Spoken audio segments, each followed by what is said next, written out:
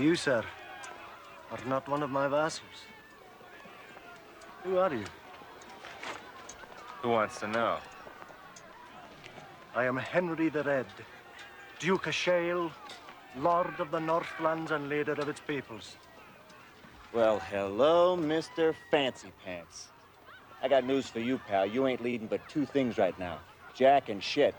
And Jack left town.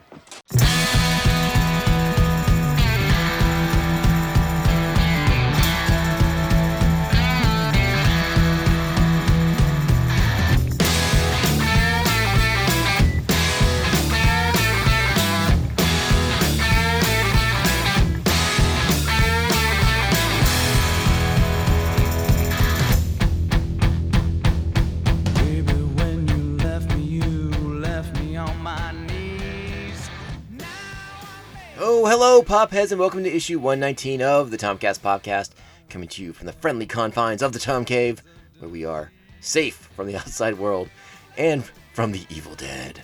Thank you for listening to this quality, independent podcast. It's Halloween time. We are focusing on movies that are appropriate for this time of year. So today we are discussing Army of Darkness, in case that opening with Bruce Campbell didn't give it away for you. But before we get into the show, please make sure you're following us on the social medias at TomcastPopcast on Twitter and Instagram. You can email the show, tomcastpopcast@gmail.com. You can join Poppin' Nation over at patreon.com/TomcastPopcast, where, depending on what level you select, you will get access to a copious amount of bonus content. We have audio commentary tracks for your listening pleasure. We have some videos, Popcast read segments, all kinds of good stuff, little bang for your buck, and my way of saying thank you for helping keep this podcast running. Thank you to my current Patreons. Thank you to the Aspinall Judy, the Batman of Bay Park, Jeff Dale. He's co-host of The Ringing Ear, a great music podcast that I recommend. Thank you to Evil Circle, the evilest of all the evil circles, especially at Halloween. The Squid Master General, Brian Broussard, and the New Jersey Devil, Mark Wegemer. Finally, please subscribe to this podcast on Apple Podcasts, Spotify, Stitcher, iHeartRadio, Google Play, whatever format it is you like, whatever platform you enjoy the most. And if you can, give us those sweet 5-star reviews. They help us out immensely. All right, as I mentioned, it's time to talk about one of everyone's favorite movies. If you've seen the movie, you'll love the movie. I think that's just kind of how it goes. I think there's a law that says you have to love the movie, and you have to love Bruce Campbell because Bruce Campbell is the man.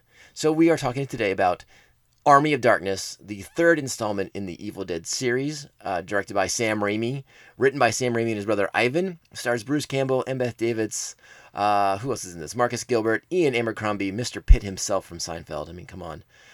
Richard Grove. That's not a huge cast of known names, though, interestingly enough, Bridget Fonda makes an appearance in this movie as Linda in one of the flashbacks to what happened at the cabin in the woods.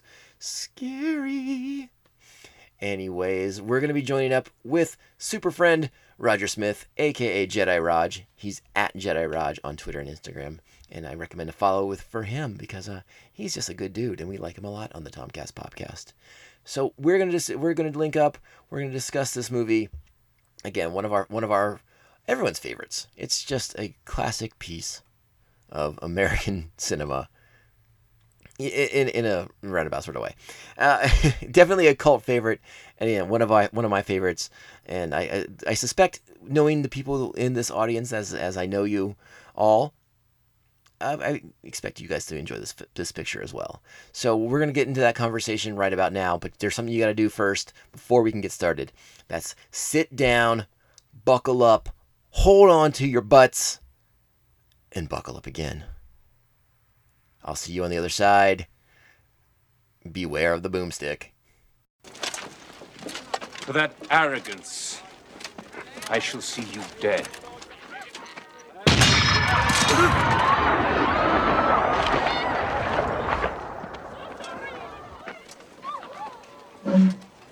Yeah. All right, you primitive screwheads, listen up. See this? This is my boomstick. It's a 12-gauge double-barreled Remington. S-Mart's top of the line. You can find this in the sporting goods department. That's right. This sweet baby was made in Grand Rapids, Michigan. Retails for about $109.95. It's got a walnut stock, cobalt blue steel, and a hair trigger. That's right. Shop smart. Shop S-Mart. You got that? Now I swear, the next one of you primates even touches me. Yeah!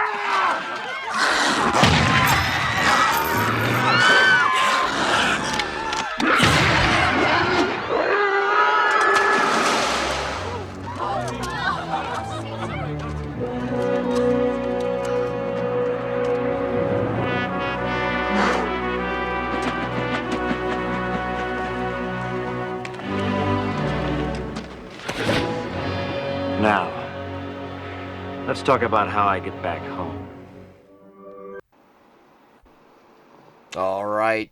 Joining me now via the Skype, we have the one, the only, the infamous, the notorious, the finely groomed Roger Smith. Oh, yes. AKA Jedi Raj. He is at Jedi Raj on the Twitters, on the Instagrams. How are you today, sir? I'm doing pretty good. Just here kicking it. Just got off work, ready to cast. It got hot again, Raj. Yeah, I don't know. It was looking good for a minute there. We had some nice breezy days, and then the sun decided, nah, you guys had too much fun. Yeah, I don't know what the hell's going on. This is a crazy October, but it is October. It is that time of year where we like to discuss. I don't want to call it. You can't really call movies like we're going to talk about today like horror films, but like sort of these like great movies that are perfect for Halloween time. Very seasonal, if you will. Definitely. I think in years past, when Halloween rolls around, we talk about like scary movies that we enjoy, and that's always a lot of fun. Yeah. But Halloween is more of a spectrum. There's a lot more than blood and guts and gore to go around for Halloween fun. Yeah, anything in that realm works for me. Yeah, anything with like a little supernatural twist, a little bit of a fun ghosty action. Yeah. I think it all qualifies, and I think this year we're gonna try to shed a little bit more light on some of the more lighthearted fare of the Halloween season. Sure. And Army of Darkness, I think, fits that bill pretty well because it is. I mean, I guess we have to say right off the bat that it is the horror elements are completely toned down from Evil Dead 2. Oh yeah, for sure. Yeah, it's I don't know. What was your first encounter with Army of Darkness? Did you see this before you saw the other films, or how'd that work out for you? Yeah, I think I totally did. Army of Darkness was probably the first one that I saw. I remember just seeing it probably on TV as a kid if my parents hadn't rented it or something. But yeah, no, like I always liked the character as a kid. It wasn't something that like at first glance I guess stuck with me. Like I must have seen it as a kid, remembered the character, but never many details. So that's why maybe I just watched it in passing on TV. But kind of that image of Ash with the chainsaw and the shotgun kind of always stuck with me. So I was always familiar with the character. I just never really looked into it anymore until later on when I think my uncle ended up buying me the DVD because he remembered that I liked it as a kid. So it was kind of like he reminded me that it was something I was into. And I watched it again and it became like my favorite horror franchise. Yeah, very, very good. I think I've told the story before on the podcast when my brother and I did like an Evil Dead episode. Yeah. And I don't really remember exactly which one I came to first. I kind of sort of think it was Evil Dead 2 and then Army of Darkness, but it very easily could be the reverse, and Mark probably would remember better than I would. Yeah. But I mean, you're right. I mean, the image of Ash with the chainsaw hand and the shotgun over his shoulder, I mean, it's very evocative. And it does kind of sear itself into your brain, which is always a good thing. We always enjoy a good brain searing with the movie. Yes, we do. The movie is technically released in 1992, but it was infamously sat on a shelf, for at least a year, while Dino De Laurentiis and Universal Studios squabbled with each other over rights to something completely unrelated. The word is they were in a fight over Hannibal Lecter rights. And since Dino was the producer on Army of Darkness, they were like, well, we're not releasing your fucking movie. How about that? Damn. So Raimi and Campbell and the whole production basically, gets screwed over because of, Hollywood executive bullshit. Yep, as they do. As they do. And it's funny, too, because I do distinctly remember seeing something on E! The Entertainment Channel back in, like, 1990. They were previewing movies that were going to be coming out, coming soon kind of things. And it had, just a short, like, 5-10 minute featurette on Army of Darkness that was filming at the time. And there's, filming up in California, so a very, very accurate depiction of medieval Europe. In Northern California. Yep. And I remember being really excited. I was like, oh my gosh. And I don't, again, at that point, I don't think I really knew what the franchise was. I just was watching this featurette and they're showing skeleton soldiers and, you kind of get those first shots of Bruce Campbell and in the makeup and in the gear. And you're like, oh man, this looks cool. And they're talking to Sam Raimi, and Sam Raimi's a very energetic and charismatic person. So I remember thinking, it's like, oh man, that movie looks cool. And it was like coming, summer of 1991 or whatever. And then it never came. And I was like, where'd that movie go? And you would still see stuff for it. I think Fangoria was always a big Sam Raimi supporter. So they would always kind of run little featurettes and little images of it when they could.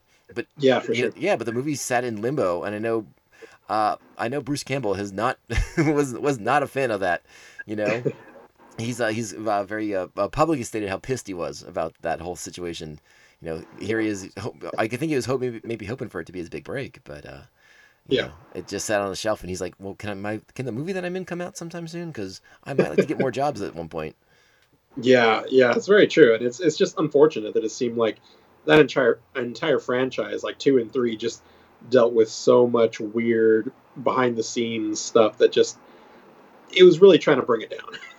Yeah, Evil Dead 1 and 2 had become like these really big, like, cult movies, like just really, really popular with like the horror fans. Yeah. It really made a name for Bruce and for Sam.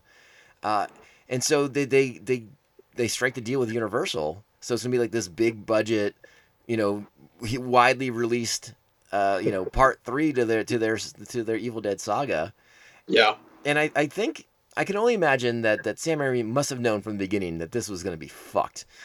As soon as he's trying to tell them, no, the movie's called, The Medieval Dead. And they're like, what? Get the fuck out of here. Yeah, Universal apparently was like, no, those movies are great and everything, but this movie has to stand on its own. It has to be its own thing. For whatever reason, which I guess is just, it seemed like a marketing thing. What do you think? Yeah. Yeah, I don't know. It's kind of a weird call. I think definitely fans of Evil Dead would have loved that title. I know I do. But just, that approach of just kind of making it its own thing. I mean, it really does show, the movie is completely different in certain regards to the first two, just embraces full-on camp and kind of goes more for the humor than the horror. But, it still has a little bit of those elements that Sam Raimi's known for, so it keeps its soul, but just goes in a different direction.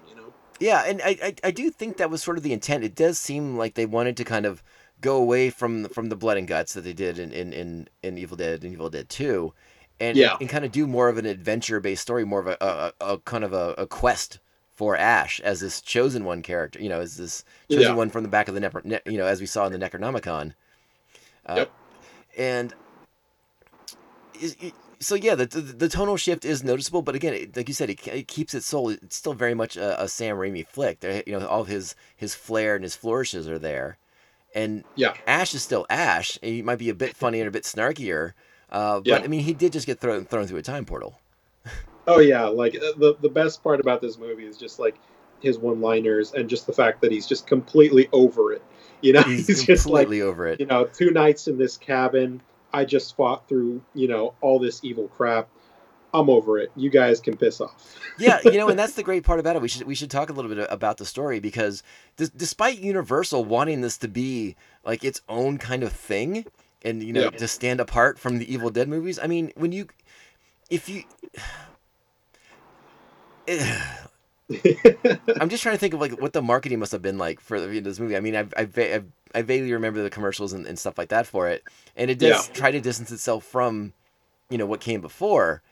But I mean, if you sit in the theater, I mean, the first thing you see is all the stuff from the end of 2. You kind of get this recap, and like if you didn't know any better, you're like, wait, what? I'm watching a sequel? Yeah. Yeah, if you didn't know, definitely it recaps it all in those first few minutes. Yeah, and it does a darn fine job of recapping and making it so that, if you are in the theater and you weren't aware that you were watching the third Evil Dead movie, you're like, well, okay, I guess I'm caught up. Yeah, close enough. Close enough. I missed all the fun and, of him cutting his own hand off, but you again recapped. So yeah. But yeah, just strange decisions from Universal pervade this film. Just from the not letting them title it to them famously re-editing the movie, and to also famously there being 4 versions of it. Really? Yeah, there was the standard, the U.S. theatrical, then there was like the European theatrical, then the director's cut, and then a couple. I think it was 4 was the magic number here, but okay. And again, a movie that, once it came out, like Sam Raimi had no problem saying like, "Hey, they fucking changed my movie. This is not the end I had, or not the original ending that we had planned, and all that good stuff." And I don't know if we want to talk about the original ending just yet. Yeah, we can hold it off. But so let's kind of get into the movie here. So Ash thrown through the time portal that was opened by the Necronomicon to send the evil back in time so that it could be destroyed in the past for reasons that only make sense to the Necronomicon. Yeah, clearly. But Ash, we start our hero, Ash, plummets from the sky in 1300 AD, medieval England, I suppose, because they all speak English, so that's convenient. Yeah. And runs afoul of a couple warring armies, and is taken prisoner quickly. Yeah. What did you? How'd that strike you as a kid watching it for the first time? Like, what'd you think of that? I don't really remember too much of my first take on it. I definitely, look back on it kind of more in comparison to the ending of Evil Dead 2, because Evil Dead 2 kind of ends with where this movie was kind of supposed to begin. Right. But it kind of does it in a slightly different way. It does. It kind of fast forwards. Yeah, it changes things a little tiny bit from that original Evil Dead 2 ending. You're right about that. Yeah, so this version is much more, I would say much more in line with what you expect, just Ash to just be, just on the bad end of everything. Everything is just not going his way, and he's just getting a bunch of bad luck in a row. And it's not till, after they, the funny part where they have him in the, restraint that has his head and the arms in there, but he could easily just pull out his hand because, it's chopped off. But he's still walking like that anyway. Right. Yeah, just that whole scene. No, it is fun. I mean, I always was a little surprised at for whatever reason that because Evil Dead 2 ends and you see that he's back in time, but his arrival is sort of like heralded at the end of Evil Dead 2, like the citizens of that medieval period sort of rejoice him as the chosen one. As Army of Darkness begins, that's not quite the way it actually goes. It's more like Ash has to kind of prove that he's the chosen one, and only one person believes him at the time, which is one of the wise men. The wizard. Who is able to read the Necronomicon and kind of, parse out its prophecies and things of that nature. Yeah. So but it is fun, and again, like you said, Ash has no interest in being the chosen one. He just wants to go home. He doesn't want to do this anymore. He's just sick of it. Yeah. And it makes for a fun time to watch, especially as it becomes apparent that maybe he is the chosen one after all, and these people do need him to help, and he's just like, he just wants to eat grapes and fuck off. Yeah, pretty much. The humor is again, it's a little surprising the way they changed it up on us from the Evil Dead 2 recipe, but it is again, it does seem to be in the vein of what we got before, because I mean there are plenty of dark humor elements in Evil Dead 2. Sure. All right, so let's talk about the pit. Yes. Because this is basically Ash's proving ground. He's taken prisoner by King Arthur Yep. as one of Henry the Red's soldiers, even though he's not and looks nothing like any of the rest of Henry the Red's army. But to each their own. Yeah. And they are being taken to the pit, where they will be Yes. thrown in to deal with what do they call it? The pit witch, or is that a sandwich shop? I can't remember. Yeah, I can't remember the exact term that they used. Oh, I got it written down here. Hang on, let me find my note. I want to say pit witch, but it makes me pit bitch. Pit bitch. I was doing the rated PG version. Sorry. Oh, okay. There we go. Yeah. So this is where apparently where this is a pit where I don't know if they captured this deadite in particular, and deadite is what they call the Evil Dead in this 1300 era. So there's a pit monster down there, pit bitch, and we get to see a great scene where one of the first soldiers is thrown into the pit, and you hear like the noise at first, and then it gets real quiet, real quiet, real quiet, and then just blood volcano. Yeah. That was so awesome. Yeah, a really, really awesome effect, and it does a really good job of reminding our hero Ash that oh yeah, he doesn't want to fuck with those guys anymore. He's not gonna do well. And again, he's been disarmed, doesn't have a shotgun, doesn't have his chainsaw hand. So he's trying to get away. He's struggling. He gets hit in the head with a rock. Because Embeth David's character Sheila believes him to be one of the men who killed her brother. Yep. So she pegs him in the head with a rock, which is a great scene, a good comedic scene as Ash struggles to maintain his balance while he teeters on the edge of that pit, and then they just shove him in anyways. Right as he gets his balance back, they just push him in. Yep. And that's our first big action set piece is the battle against the pit bitch. Yep. Talk about it, Raj. Awesome. Yeah, no, that scene is it's super good. It's just set up to where, right after the blood volcano thing, he's just terrified out of his mind, trying to get Henry to vouch for him. He's like, I do not think they'll believe me, lad.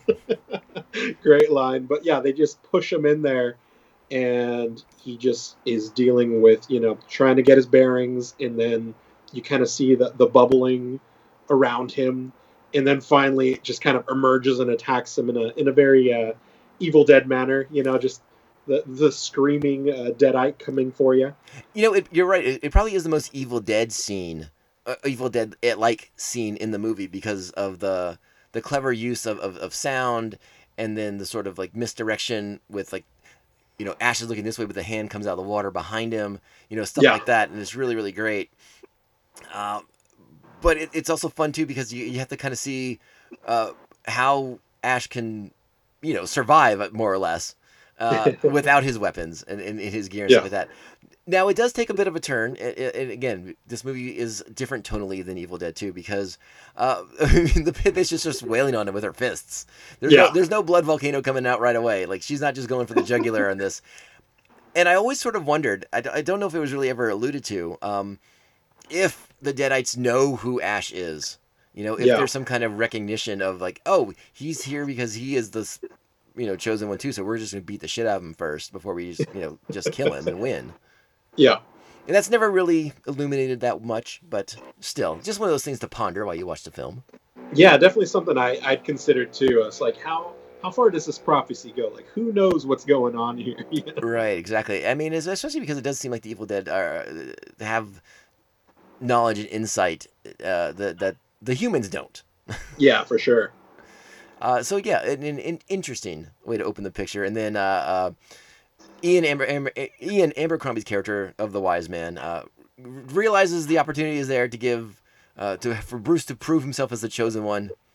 So you get the great scene with the chainsaw and the jumping and the kind of very Excalibur-esque moment of the chainsaw connecting with Ash's stump.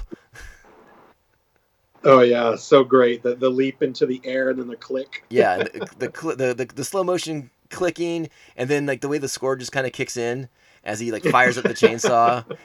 And It's so good. oh, it's great. It gets that's a really fun scene. The chopping up the hand and it flies out of the pit and hits the one person in the mouth. It's really again, like you said, it kind of starts to embrace its campy elements at that time, but it's a fun scene to watch. A lot of really good action, a lot of good. Again, that score is really nice, and it shows that our hero is capable, Yeah. which is nice to see. Yeah, I love the whole, unnecessary usage of the belt as a whip to grab onto the chain. I was like, I still watch that scene and think to myself, it's like they wanted like an Indiana Jones moment right here. Oh yeah, for sure. I have never been able to make a belt do that in my life, and I've tried 1,000 times. Yeah, just completely unnecessary because he could have totally just grabbed it. All right, let's pause for a second, Raj. What are you drinking today? We like to have a beer on this podcast. What do you have today, Monfrere? Today I am doing one of the faves, fairly fresh can of Smilex from Pariah. Ooh. Figure a proper Joker themed for.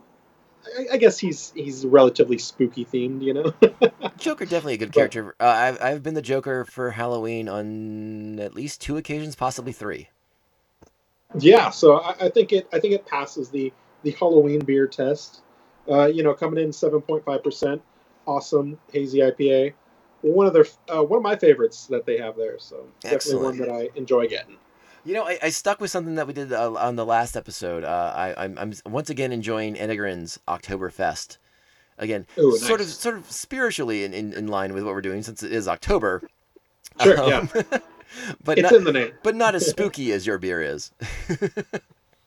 Yeah, Joker might have the upper hand in the spooks. Yeah, so. this is a really nice 5.5% Bavarian style Marzen.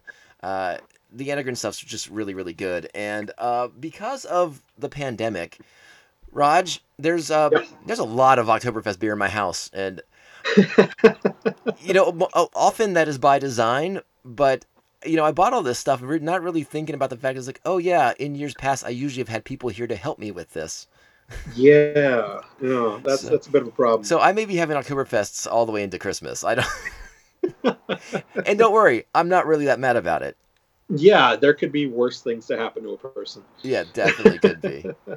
Yeah, I just had my first full-size Das Boot the other day. Had the Hofbrau, the Märzen there from Tavern at the Vogue here on 3rd Avenue. It was amazing. It took me a while to finish, but definitely killed that 2 liters of awesome. That is a spot that is high on my list of places to go to once the world resumes. Yeah, for sure.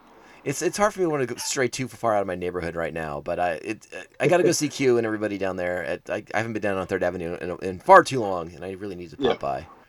Yeah, definitely a great spot. Again, I think I've mentioned it before, but one of my favorite places to go. I think I was there probably like 3 times last week, just kicking it with friends. So nice, good stuff. Good. All right. So where do we pick up the story at this point? I guess Arthur has reluctantly accepted Ash as the chosen one. He doesn't like him very much. Oh, you know what? Yeah. Hold on. Yeah. Hold on. We're skipping the boomstick. Yes. I was about to say. After exiting the pit, there has to be a confrontation with Arthur, where Ash will show his technological superiority, I suppose. Arthur wants a duel, and Ash is happy to oblige with a shotgun. Yes. And he blows Arthur's sword in half. Yes. And then we get the great line, the "Who wants some?" Yeah, he tells all the primitive screwheads not to touch him anymore. A great moment of the film, a classic scene, a defining Ash moment, if you will. Yeah, for sure. Yeah, it's it's one of those moments. I think I talked about it before. I know last Halloween when we talked about Evil Dead stuff. I mentioned going to the Evil Dead the musical, a small local production that happened here in San Diego of it, and it's basically the musical's basically the first film. It's the cabin in the woods, the finding the book, all that, but it incorporates elements of 2, and you don't get any really elements of 3, but you do get some of his best lines. And Okay. that will be one of them. The boomstick line carries on into the musical, along with a couple other nice ones from this picture. Nice. So they find a way in the Evil Dead musical to incorporate all of Ash's best work. Very nice. Yeah, so that was a nice touch for the Evil Dead musical, which I do highly recommend. I know it's mostly local productions that are doing it, so it's a little bit more small scale. You know, it's not quite it's more of an off Broadway production. Very off. But they do a nice job of making it like a fun fan experience. You know, to kind of go and just get sprayed by blood and pus and guts. So it's a good time. Yeah, I'm looking forward. Hopefully next year we can hit that up if it comes back. Yeah, it was something I was really looking forward to going and doing again this year. And then thank you, COVID. Yeah. jerk ass COVID. All right, so now we have Ash as sort of accepted / tolerated by Arthur. He's kind of luxuriating around, getting all the pretty women to feed him grapes and stuff like that. Yeah.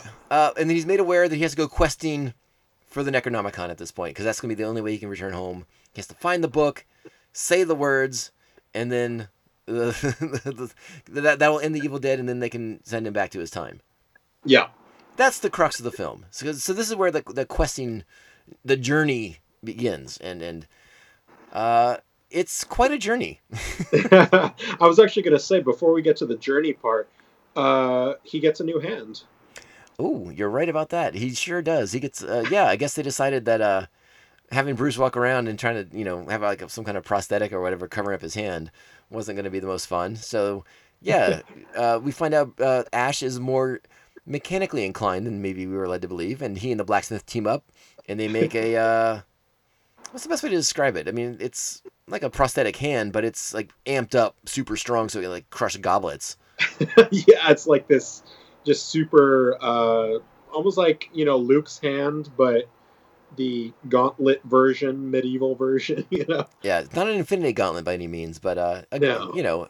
it's like spring loaded almost, because it's got some powerful torque to it. Yep. So that was pretty cool. Not sure why.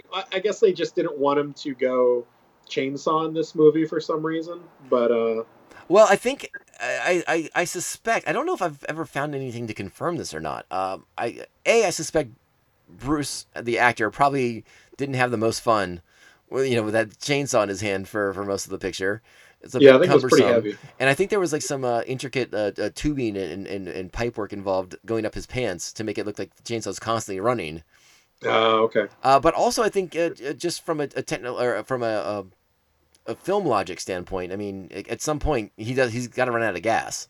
Yeah, that's true. So maybe they just decided this is going to be easier, and we can kind of get into like the whole sword and sorcery thing by giving him an actual sword to use.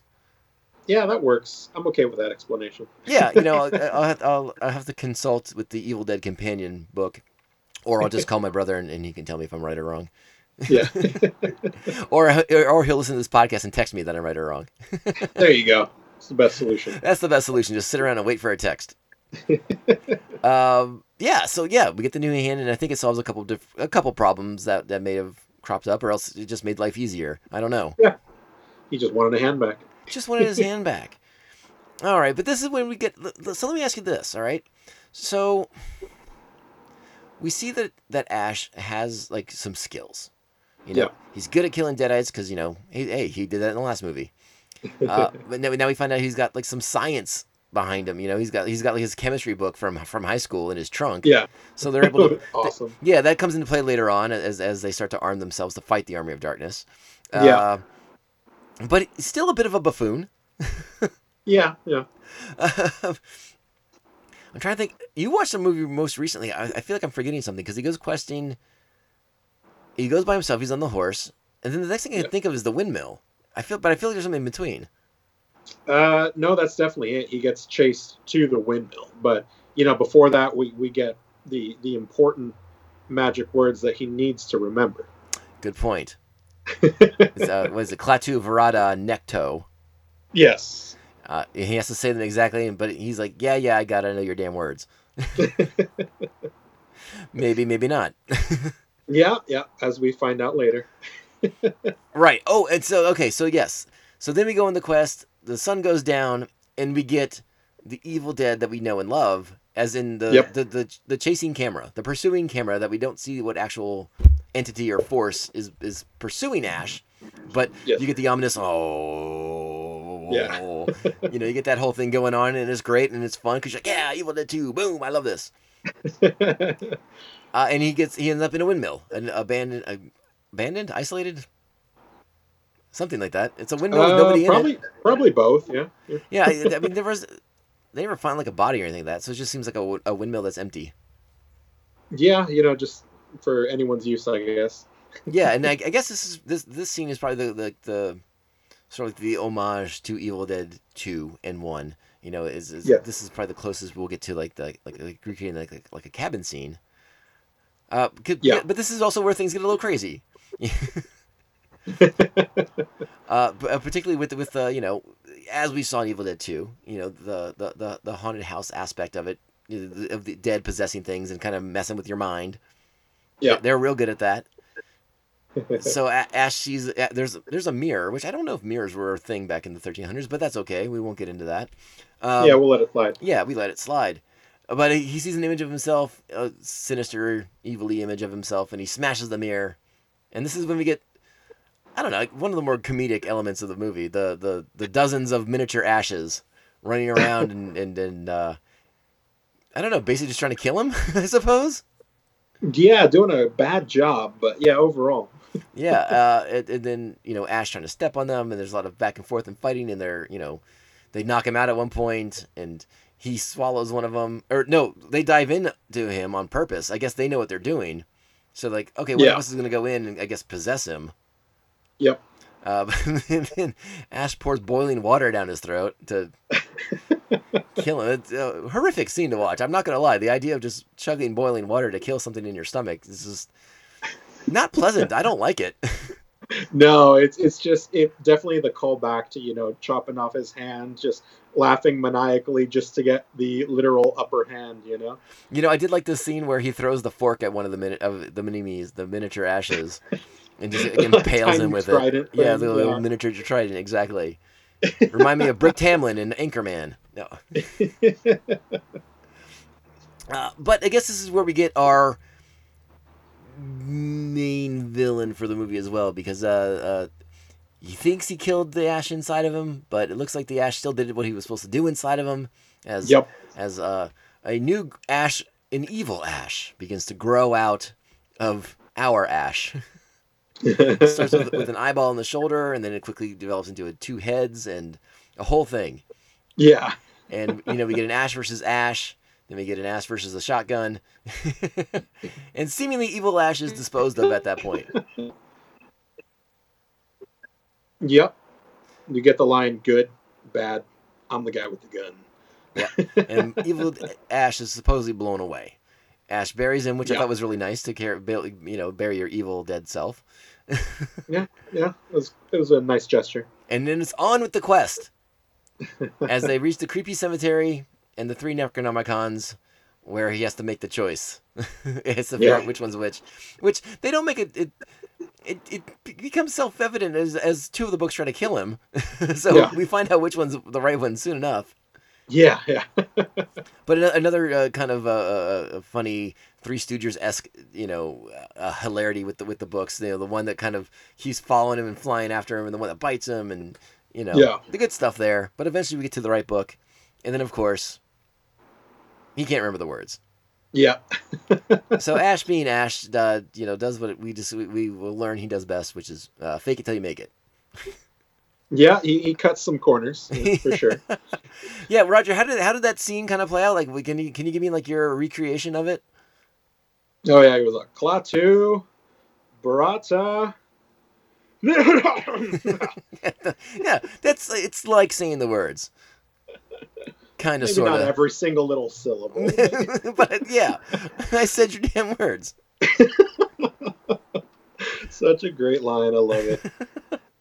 So then Ash removes the Necronomicon, but since he hasn't said the words, this triggers the rising of the Army of Darkness, the Army of the Dead, and the Necronomicon chooses a new leader for its army, and it is the resurrected corpse of Evil Ash from the windmill. as he's reconstituted with a new blown-off shotgun face, so that you can have a different actor in the costume, so they can fight each other. Yeah, that worked out pretty well. Yeah, so Ash returns, but no one's happy because he didn't do it right. Mm-hmm. And everyone's upset with him because now the army's coming and there's nothing they can do to stop it. Yep. But now Ash has to step up to the plate and now he has to kind of own it. He has to sort of be the man. And he's gonna train these people in the castle to fight the army of darkness and defend their land and their castle and to save themselves. And it's fun. he teams up again with his blacksmith friend, and they start making all kinds of different weapons and concoctions, and they kind of come up with early gunpowder for some explosions and stuff of that nature. Yeah. But super cool stuff. Yeah, it's a really fun scene. We see the crafty side of Ash, the creative side of Ash, and again, we're in this adventure movie at this point. So now we're getting the climax of the picture. I mean, it's a fast moving movie. I mean, this thing flies by at like light speed. So if you feel like we're talking about it too fast, it's because it's really fucking fast. Yeah, we're actually going slower than the movie. I think. Yeah, it's not a long picture. It's an hour. It's right around an hour and a half. I think even like the longest cut of the movie is like 94 minutes. So yeah, barely over that. Yeah, it's a lean, mean motion picture. What am I missing? What else do you want to talk about from that scene as we kind of build up to the big climactic battle?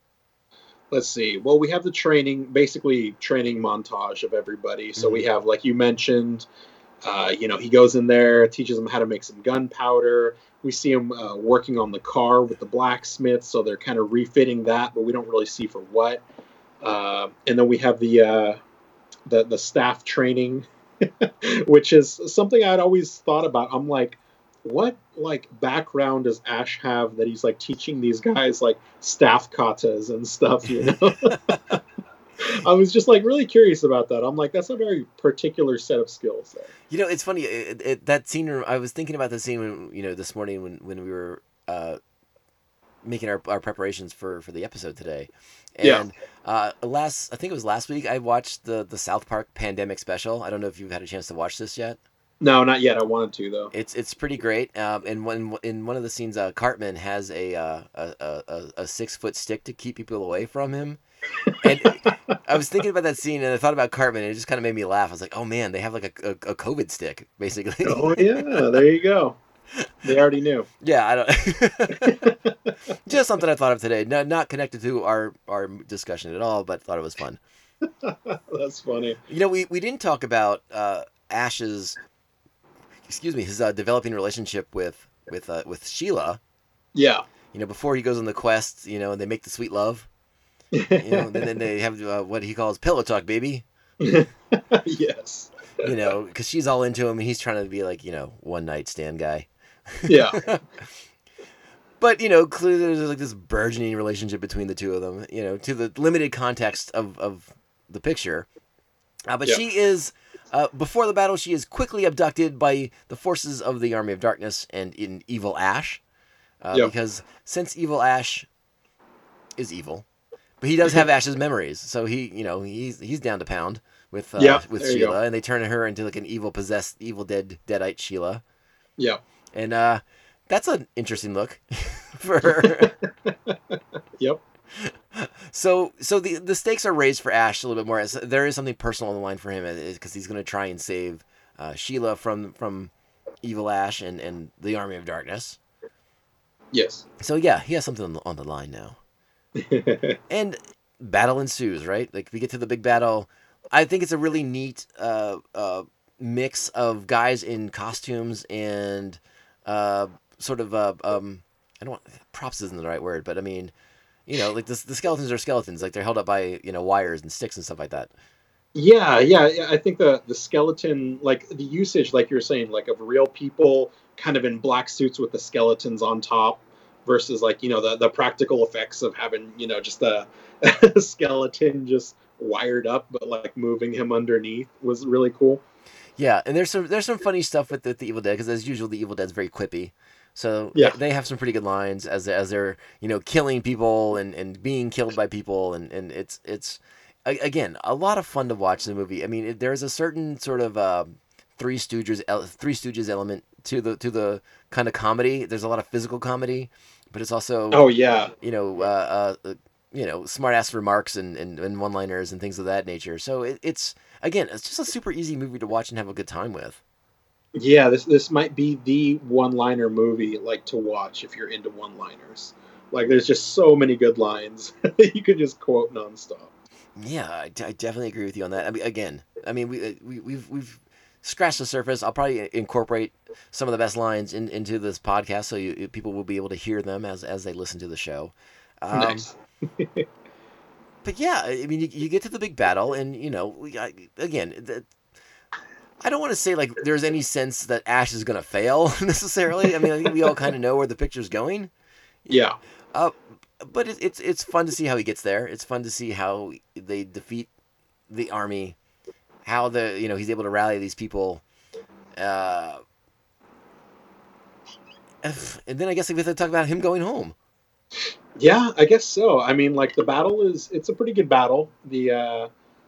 There's a lot of pretty cool choreography going on in there, Mhm. like a lot more than you'd think, I guess. Like, you think just it'd be a lot more simple than it is, but there's some cool sword play, some cool ducking, killing the guy behind you kind of action, and it was entertaining. It's a lot more than you would have expected for it. So it's pretty fun to watch. Yeah, it was very a lot of the fight scenes, particularly like the stuff with Ash and the swords and fighting the different Deadites and Evil Ash in particular. I mean, it's very reminiscent of old Hollywood, of like Errol Flynn type, Yeah. movies. Almost like swashbuckler-esque, particularly with that sort of old time hero score that they have in the picture. Like it just, I don't know. There's something very I don't know, the quintessential Hollywood about the way some of it was shot. Particularly, like I said, when he's doing the sword fights and he's going up those stairwells and things like that. Like, I just think of like the old Robin Hood movie from like the 30s or 40s, the Errol Flynn one. Again, just like old school Hollywood. Sam Raimi maybe tipping his cap to the movies he grew up watching. Sure. Yeah, just a lot of fun. It's I mean, it's the best way to describe this movie. Like, you can't take this movie super seriously because it's like ridiculous. Yeah. But it's just a blast to watch. I mean, it's a really good time. There's Yeah, 1,000 definitely. worse ways to spend 90 minutes of your life. And you For sure. you get Bruce Campbell in his prime. I think this has got to be like his last time as like the leading man as well. He was Yeah, probably. up to this point, like, I mean, other than Evil Dead, like, I don't think he was like the main star of anything. Yeah. And this is pretty sure this is the last time he was as well. But I also think Yeah. he became very sick of the kind of like the Hollywood system. Yeah, I'd imagine that probably, in a sense, put him off to the whole thing, and he kind of embraced his B-moviness. Yeah, I mean, and I say that with an asterisk by it because I mean that in regards to movies. Because Yeah. as we all know, he was the title character for Briscoe County Jr., which was one of my favorite shows on TV in the mid '90s. For sure. Yeah. I think Briscoe came out in like 93, 94, so like that was probably like his next big project after Army finally came out. Yeah. Yeah. Well, that makes sense. Yeah, so if anyone hasn't watched Briscoe County Jr., my God, what are you doing? I wonder where you can watch that these days. You think it's streaming on anything? It's got to be streaming on something. Yeah, it's too good not to. Yeah, it's a good time. That's a fun Western with like these fun sci-fi elements to it. It's a really, really good show. I definitely recommend people going back and checking that out if they have the time or the inclination, and you want to see more of sexy Bruce Campbell's big chin. This time in a cowboy hat. There you go. So I guess we need to go again. I guess we need to kind of get to the end of the movie now because the Army of Darkness has been defeated. The forces of evil are put back in check, and the Necronomicon is just a fancy book made out of dead people flesh. Yeah. But the wise men are going to use it. They're going to keep their promise to Ash, and they're going to help him come up with a potion so that he can go back to his own time, go back to where he came from. And Yeah. I thought it was interesting that to get to the past, Ash is sent back through a portal, through like more or less like a rip in time kind of thing. Yeah. But to send Ash back to the future, Marty McFly style, Back to the Future, they go for like what was it, like Rumpelstiltskin route, where they just put him to sleep for a couple thousand years. Yeah, I mean, he kind of just stays there with the car, basically like Back to the Future 3, you know? They find the car in a cave kind of thing. Yeah, but it's like Bruce is like sleeping off a massive hangover for a couple centuries. You could probably use it. Yeah, maybe. I mean, hey, the events of this picture do pick up, right after the events of the first two movies. So, Yeah. he's had a long, 48, 72 hours, or whatever it is. Sleep it off for a few hundred years. Yeah. But again, things don't go smooth for Ash because he has to say some more words again before he takes the potion, and he doesn't. Wait, I'm misremembering the end. He has to count the drops. What's that? I'm getting the original ending and the theatrical ending mixed up. Okay, because that's basically what happened. Like in the theatrical cut, they put him in the cave, and then he just says the words, doesn't he? No, in the in the final version, he missays the words. Like when he ends up at S-Mart again. Right, he missays the words. Okay, but he wakes up in his time. He's working back at S-Mart, but now the Deadites are still around, so he has to kill a Deadite at S-Mart. Yeah, exactly. Okay, so that's the theatrical ending of the picture. We see Bruce working. We see Ash back at S-Mart, which has been alluded to multiple times throughout this picture. Being a sales clerk at the S-Mart. And he's talking to Ted Raimi, because of course he's talking to Ted Raimi. And again, you get a really fun scene to kind of cap it off. Is like, it seems in this ending that Ash has sort of accepted his role as the killer of Deadites and things of that nature, as he plugs one after a cool battle in the S-Mart store, and he it says his hail to the king, kisses the girl, and the movie ends. Yeah, the original ending that I love more than anything. Cool. The original ending that I love more than anything involves Ash in the cave, and he has to do drops. But he gets distracted, and he miscounts the drops. So he ends up oversleeping, waking up in a future overrun by Deadites. And with the, obviously the illusion being that, this is going to be the next movie, is Ash in like this post-apocalyptic Deadite-controlled future. And it was a movie we never got. No. Well, I mean, how do you feel about those two endings in particular? I mean, do you gravitate more towards that theatrical ending that we had initially, or do you like the I blew it again and now things are worse ending that Ash had in the original director's cut? I think I would have liked the original ending more if it had led into another movie. I think with what we got was awesome, because it was like, we can end it here if it needs to end here, because you understand that Ash as this character, he's basically now the Deadite killer. He's the only one that knows how to do this, and then that kind of leads into like the Ash versus Evil Dead series, which kind of picks up from that in the future. But I mean, the last 5-10 minutes of that movie are great. Just him destroying the Deadite in the store with all the one-liners. Ma'am, I'm going to have to ask you to leave the store. Yeah. No, there's really good stuff in that scene. Don't get me wrong.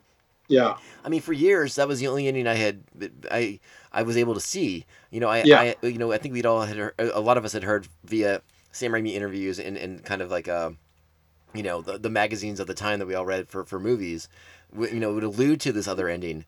But it wasn't until sort of the rise of DVDs, in the mid to late 90s, where an edition came out where we could actually watch that original Sam Raimi ending with the Deadite future, and it was so exciting to see, because we had heard about it for so long, but then to actually kind of see it, and famously, So let me tell you how my brother and I were made aware of the original ending of Army of Darkness. All right.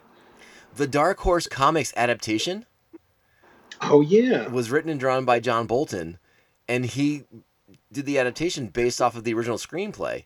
So the original screenplay has that ending. So Dark Horse adapted it with that ending. And Oh, one day that's we're like funny. in the comic book store and we're going through and we're like, what fucking ending is this? What is this? So that was like our first exposure to the original ending of Army of Darkness. And we were like, wow, that's a really cool ending because we love the idea of it going from one adventure to the next adventure, kind of continuing on in that regard. Sure. Yeah. Obviously, Universal got really involved in this movie. They wanted to have a lot of control and a lot of say about it, and they Yeah. wanted this ending because I think at this point they decided they were done with the Evil Dead movies. They're like, you know what, we're not going to do this anymore. We're not having Sure. any fun with this project. I don't know the particulars of it. Unfortunately. Yeah. Yeah, I don't know the particulars of the deal that Raimi had cut with Universal because I think he did Darkman through Universal as well. I think so. Yeah. But I'm trying to remember which one came out first. Oh, that's a tough one. I mean, I'm gonna look it up right now, Raj. All right. Because we've talked about Darkman on this podcast. It was first. Yeah, a couple times here and there. Yeah, Darkman came Oh, out. was it? Darkman came out in '90. So my suspicion is that he probably signed a deal with Universal to direct Darkman, and it was probably like a 2-picture thing or something.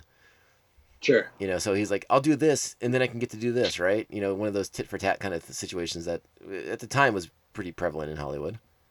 Yeah. So they're probably like, yeah, sure, whatever you want. Yeah. So yeah, Darkman comes out in 1990. This was released in '92, but again, filmed I think mostly in 1990 itself, and then like we said, sat on a shelf for a very long time. Yeah. Just a damn shame. A damn shame. And a movie that I still believe that if marketed better, could have been pretty successful at the box office. But what do I know about people and their tastes? I don't know. I think it was a fun movie. I think if they would have kept a little more, connection to the Evil Dead, I think people might have been more into it. I don't know. Yeah, no, I definitely agree with that. The movie, I guess we should mention that the movie didn't do great in the box office, and there could be a litany of reasons for that. The budget for the movie was $11 million, and it only made like almost 4.5 on its opening weekend. Oh wow! It eventually made back its budget and it made a little bit of profit with its worldwide box office. But yeah, I always thought it was a movie that was marketed strangely. Yeah, for sure. Just one of those things. And it still happens to this day where whoever's in charge of marketing for whatever studio doesn't know what the hell they have on their hands, so they just kind of make a decision, and maybe it's not necessarily for the benefit of the movie. Yeah, I think we see a lot of that even to this day. Even. Yeah, constantly. Yeah. Again, I'm trying to. I was trying to think of a movie off the top of my head, but it wasn't there. So. Yeah. But yeah, there's a lot of that going around, and it is interesting to speculate if marketed differently, or like you said, they played up those connections to Evil Dead. If perhaps it would have gotten more people into the theaters or things of that things of that ilk. But I don't know. It's hard to say. Army of Darkness is it speaks to a certain audience for sure. Yeah. And maybe its audience is a little bit limited because of that, but it's very much for its fans. Yeah, exactly. It's definitely a cult classic now, for sure. Yeah, and the army of people who are fans of this picture, they continue to grow and they continue to become vocal, and the power of the internet has only made the fan base, grow bigger and bigger, and I don't know if become powerful is the right word, but to kind of. With the internet, you have access to these creators, and you can let them know that, hey, there's 1 million of us here, and we love this, and we want to thank you for this stuff. And I think it's a lot of that growing fan base, this ever-growing fan base that Evil Dead and Army of Darkness have, that we got the Ash series on Showtime for a couple of seasons. And, Yeah. and and like I had my qualms with that show, but for the most part, I had a good time with it. Sure. Yeah. Uh, but it does sort of seem like we have reached the end of Evil Dead: Army of Darkness. Like maybe there will be more, maybe there won't be. Maybe if they, I think the latest rumor. Yeah. I mean, do you know more about the latest rumor? Like, if it comes back, it's not going to be with Ash; it'd be with somebody else. Yeah. It looks like the latest project is, what is it? I can't remember the title of it, but it's supposed to take place in like a building, like a skyscraper or something. Like Die Hard, because I like Die Hard. Yeah, like it's going to be Evil Dead Die Hard is what I'm imagining. So Evil Dead that Hard. on its own sounds amazing to me. Yeah, I don't know much. I mean, it seems like there's always talk of some new Evil Dead project to some extent, but it does sound like Yeah. Bruce is kind of done with it now. That he kind of got to say goodbye to the project with the Ash series. Yeah, that was kind of his deal. It seems Yeah. like it. Uh, since we're on the topic, like, were you a fan of the remake of the original film? I never saw it. I heard it was like just like super gore fest, just kind of like over the top, which I'm not completely opposed to, but I feel like it lost the campiness just from the trailers and my friends' reviews and stuff. So I was kind of like, well, I don't know. I don't know that I even want to see this, especially if it doesn't have Ash in it. It's kind of just its own thing. But I don't know. What do you think about it? I have to admit I had a really hard time separating it from the Evil Dead that I know and love so much. Yeah. It was hard for me, and it's still rather hard for me to kind of look at them as separate things. Uh-huh. It's not a bad movie by any means, but I don't know, just like you said, it doesn't feel like Evil Dead, and I Yeah. don't know if I was able to quite wrap my head around that. Sure. And and that again, that's on me. I want to say Mark liked it more than I did. And again, him kind of being one of the staunchest Evil Dead fans in the world. That I think that's saying more than my opinion on it. Like I said, every now and then I have my own quirkiness and my own like predilections kind of get in the way of stuff. Sure. But yeah, it wasn't bad. I mean, but yeah, it's really they really go for the horror part of it. Like they really like ramp it up to 11 on that one. Gotcha. Like no campiness, just like blood and trauma and screaming and pain. But not enough laughing. I mean, it's a visually. I thought it was a visually exciting movie to watch. Okay. If that helps persuade anyone that I'm not being a total butt about this. But yeah, I mean, I don't know. Like I said, Evil Dead and Army of Darkness, they just sort of like scratch a very particular kind of itch that Yeah. I like in the movies. Mhm. Just this kind of wonderful, harmonious blend of horror and action and comedy all at once. Yeah. But with what at the time was a really unique visual style and visual flair brought to us by Sam Raimi. Yeah. And again, I know we've talked about it on this podcast too. I know you and I are both really excited to see what Sam can bring to the Marvel Cinematic Universe now that he's going to be playing with Doctor Strange. Yeah, that's super exciting. Yeah, it really, really is. And we owe it all to these movies that he started out with. I mean, these movies that were like basically just like passion projects of his that introduced us to like his just completely unique way of shooting things. And it's it's a testament to him as a filmmaker and to the audience that he was able to cultivate. That I guess it's hard to think of another example of a filmmaker who rose to such heights. Based off of again these small time super indie movies. I mean, remember this guy was Sam Raimi was directing like the biggest movies of the early aughts when Spider-Man was coming out with Tobey Maguire. Yep. And you look back and you're like, wait a second, that's the guy who did Evil Dead. Yeah, it's so crazy just to be able to look back and see where he came from in all this. I know just a couple weekends ago I actually did an Evil Dead marathon at my place. Just had the wife and kid, and her sister came over and the nephews came over, and they had never seen Evil Dead before. So I'm like, like, all right, we're gonna get you guys caught up. Here's the crash course in Evil Dead, and in between each movie, I kind of gave them a quick synopsis. Okay, this is why this is going to be exactly like the one before it, because blah blah blah, and all the behind the scenes stuff that was going on, and they seem to really like it. I'm like, this. A lot of these, the film style, the angles and the chase shots, and just everything going on, is indicative of like Sam Raimi's style, and now you see so many other directors trying to, take some of that style and put it into their movies. So he's definitely super influential in that, and I think it was cool to kind of introduce a new generation into where that came from. Dude, you are 100% right with that. I was, as you were telling that story, I was just thinking that it's sort of up to old farts like us. Yeah. and when I say old farts, I mostly mean me. But it's sort of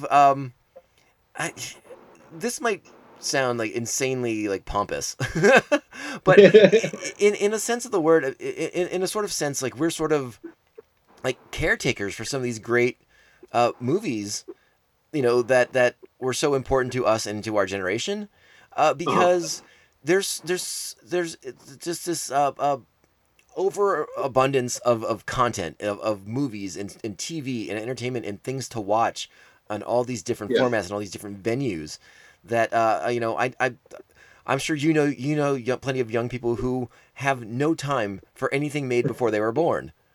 Yeah, that's probably true. And I to a certain extent I understand that, but I mean, if you encounter a young person who is really into movies and really wants to know about cinema and the history of cinema and like how things got to be where they are now with like visual effects and special effects, and I mean, it's kind of up to us old guys to be like, hey, listen, I got something you should check out, and I'm not saying that in a windowless van sort of way. I mean, here's a movie. It's a good movie. It's not a snuff film. Watch this. Yeah.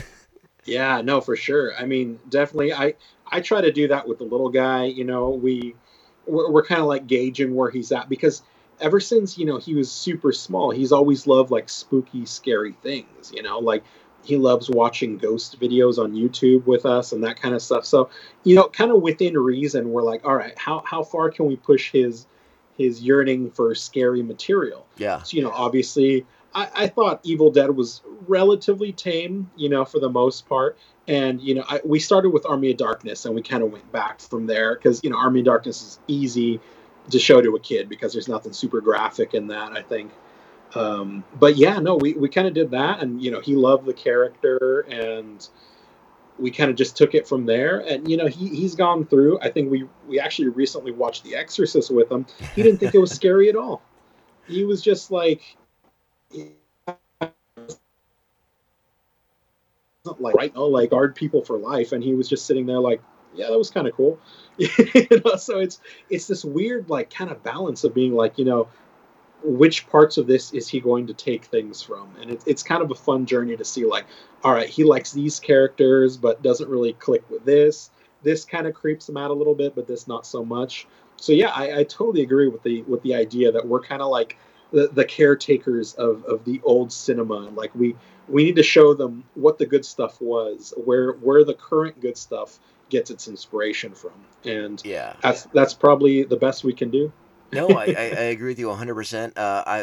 I'll mention it. I'll mention this reluctantly because I'm not the world's biggest Eli Roth fan. Sure, but he's been doing a really nice series on AMC. They only do this at Halloween time. It's always like 4 or 5 episodes in a season, and they just played in October. And it's like Eli Roth's History of Horror. And I don't necessarily always agree with every movie that he decides to feature for whatever theme they're doing that week.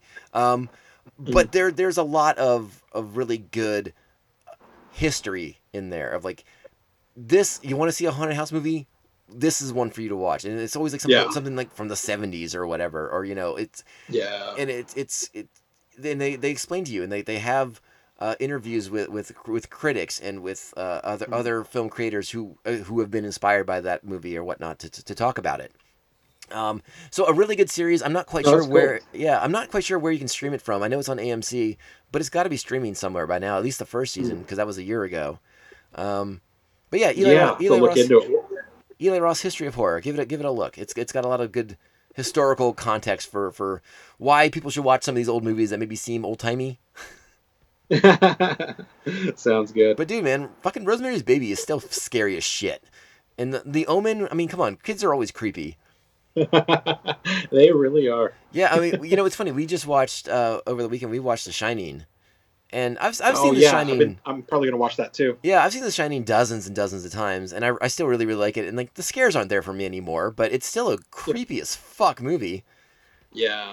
You know, so I mean, there's a lot to learn if you know somebody who wants to kind of study the art of filmmaking and stuff like that. There's a lot of good stuff that shouldn't be overlooked and forgotten about. And I would definitely say that Sam Raimi and his Evil Dead series, all three, are amongst the three that must be shared with the youth, the young generation ahead of us. Yeah, definitely, for sure. That was kind of my goal. And recently, they just had the 4K Steelbook edition of Evil Dead 1 and 2. Ooh. So I picked that up from Best Buy. You know, the cover's super cool. It's just got like super nice Evil Dead 1 and 2 art on the back and front. And I hear that the 4K version of Army of Darkness is on its way. So if I can get that, I can complete my set, have, super high quality, just way more than you need. It's going to be awesome. Yeah, right. Well, that also says that Roger has a better TV than me. Only slightly. I got this on sale. I think I'm still in 1K. I don't know how that works. Possibly.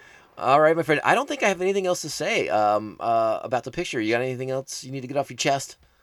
No. I think my only qualm for the season is I don't think AleSmith did Evil Dead Red this year. I'm bummed out about.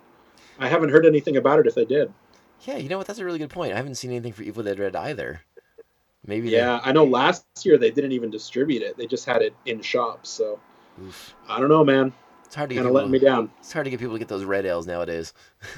Yeah, but that one is like the red ale. I don't know.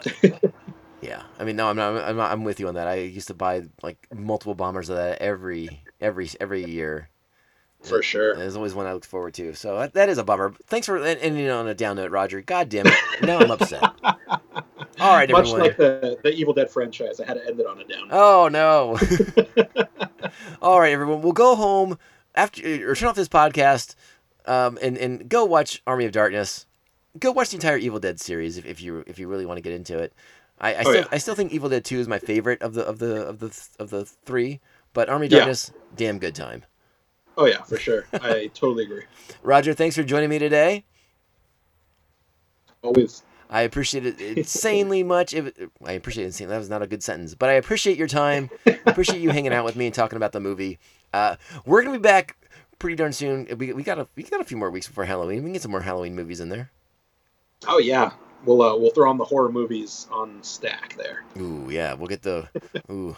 If you want to hear me cry during the podcast, we'll have to watch Texas Chainsaw Massacre, and I'll just weep openly into a microphone because that movie has done so much trauma to me that I still like wince at certain parts of it. I'm just like, oh fuck, that is brutal.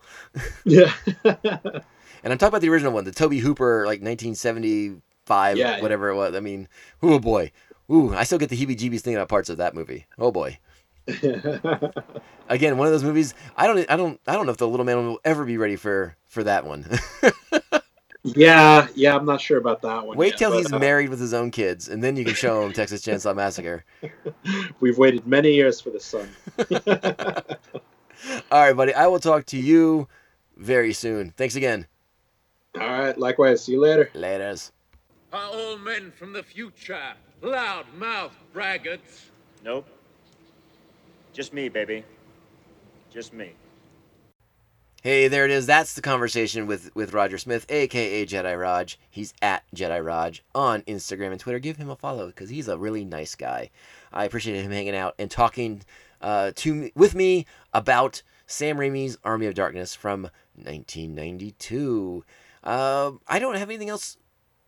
I guess I don't have much else to say about Army of Darkness. Again, it's a really fun movie. I think most of you guys and gals and fine people listening to this podcast, you've probably seen Army of Darkness once or twice in your time.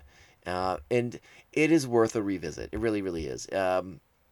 I think Bruce Campbell is hilarious and I don't know if endearing is the right word, but I mean, he has a presence in these movies that is quite enjoyable.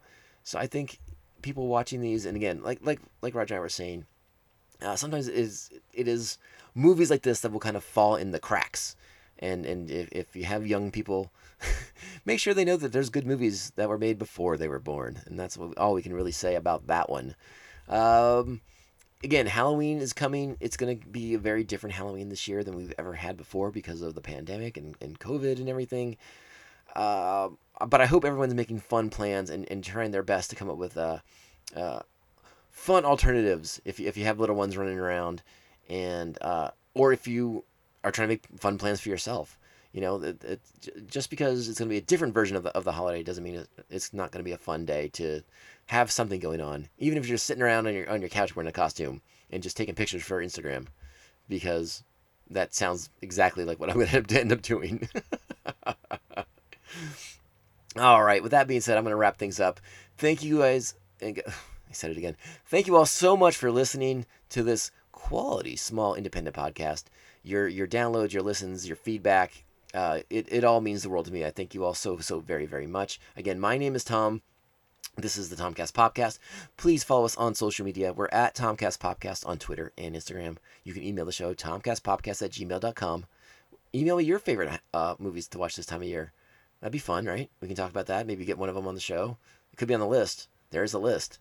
And finally, if you want to be a financial backer of the podcast, you can head on over to patreon.com/Tomcast Podcast, where you can become an official member of Pophead Nation. Get access to all kinds of super cool bonus content. Thank you so much to my current Patreons. Thank you to the Aspen Hill Chody, the Batman of Baypark, Mr. Jeff Nail, co-host of The Ringing Ear. Thanks to Evil Circle, the evilest of all the circles, Squid Master General Brian Broussard, and the New Jersey Devil, Mark Wegemer, El Diablo himself, in the month of Halloween. That makes sense. I like it. All right, finally, please subscribe to this podcast. Make sure you are subscribed to us. You're downloading us. You're sharing us with friends, families, relatives, enemies, neighbors, dogs, all of it. We are on Apple Podcasts, Spotify, Stitcher, Google Play, iHeartRadio, all the big ones. If you need me on a smaller one, let me know which smaller one you want, and I'll get on that one too. And if you can, please, those 5-star reviews, they're like the sweet Reese's Peanut Butter Cups that you hand out to the trick-or-treaters on Halloween. And I need all the Reese's Buttercups. Reese's Peanut Butter Cups. Jesus, Tom, get your candy right. Fuck. All right. Thank you all so much for listening to this Army of Darkness podcast. As Ash says, remember, this is my boomstick. Ciao, babes.